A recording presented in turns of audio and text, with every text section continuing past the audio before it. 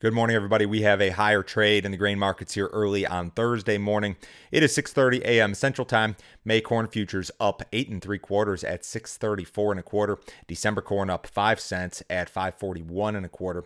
We have May soybeans up 20 1/4 at 1517 1/2.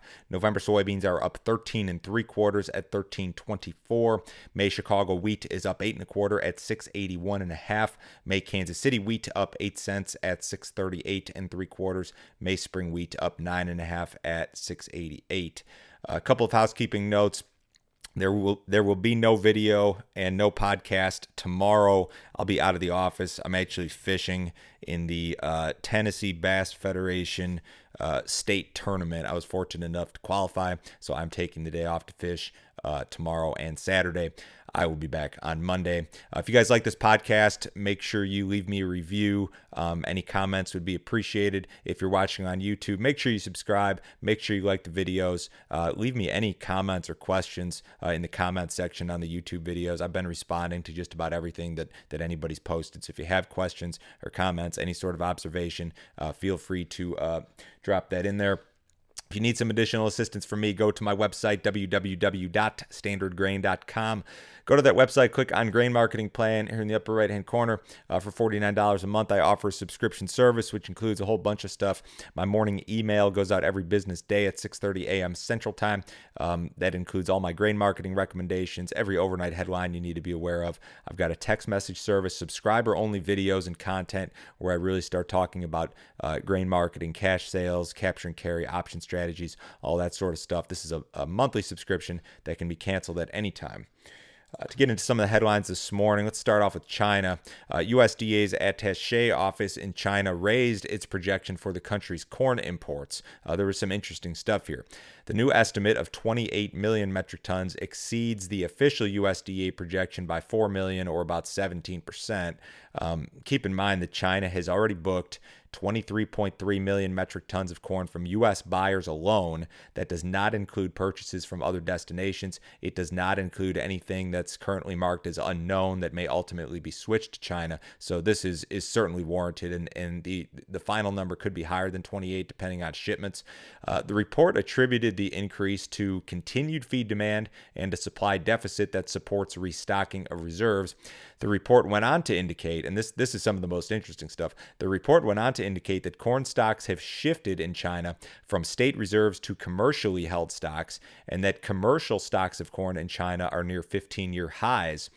Maybe the more interesting, or an equally interesting thing here, is that the USDA office in China is expecting 21-22 marketing year Chinese corn imports at 15 million metric tons, which means that they're expecting a sharp decline in Chinese corn imports next year in the new crop marketing year, which is very interesting. The general idea here, I guess, is that China is going to rebuild corn stocks this year and then will not have to import quite as much next year. Ethanol production was unchanged on the week. Weekly output 941,000 barrels per day. That was, again, unchanged on the week, down 10.3% versus the same week in 2019, which was our last pre-COVID benchmark year. I think ethanol producers are having trouble getting their hands on corn. That's a factor that's kept basis levels very strong. Basis levels at most of the big ethanol plants across the country are positive to the tune of 10 cents to 25 or 30 cents per bushel, which is really phenomenal given how high the prices are. Ethanol prices continue to rally. Ethanol futures have gained 9.4% this week. That's a huge move. They settled at 220 yesterday. That's the best close in the ethanol market since June of 2014. Gasoline demand is very strong. It is now, as of last week, down only 3.2% versus the same week in 2019, which is really phenomenal. And this is not only important to ethanol, but this is just important to the economy in general. I mean, we are getting back to normal in terms of gasoline usage, how much people are driving.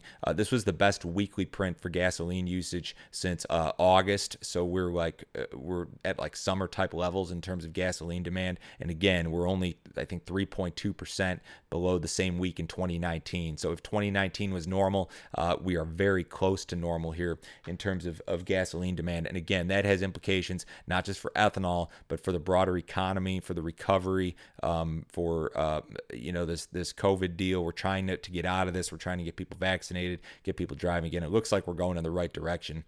Weather forecasts are wetter for the U.S. Corn Belt and Delta areas of Louisiana, Arkansas, Mississippi, slated to see 4 to 5 inches of rain between today and May 2nd. A lot of this is going to get into the central and eastern Corn Belt, like Illinois, Indiana, Ohio, areas further east may see up to 2 inches of rain during that same time frame. Some of your western areas will be drier by comparison. Warmer temperatures are coming into the country early next week. The plains, the Corn Belt, just about everywhere else is going to be above normal in regard to temperatures by the middle part of next week. Southern Brazil remains very dry. There is really nothing in the forecast here for the next 2 weeks. Crop ratings in these southern states have fallen drastically amid late planting and building drought.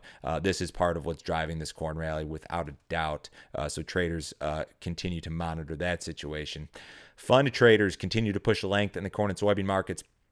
It was estimated at yesterday's close that fund traders were long 484,000 contracts of corn. That would be a record long by a long shot if realized. It was estimated that just over the last 2 days, funds bought more than 60,000 contracts of corn. That's not even including this morning's rally. So it appears to me as if large speculators are really flexing their muscles here in regard to the new position limits that CME has afforded them. CME drastically increased the amount of contracts that large speculators can hold in their accounts recently, and that has enabled funds to just really push the limit here in terms of what they're able to hold. And honestly, this position has the potential to get a lot bigger than it is right now, potentially. So I think that I'm somebody that's often talked about CFTC, the position of funds. I think that this is kind of a change in the guard here, and we're going to have to kind of rethink slightly the way that we measure fund positioning,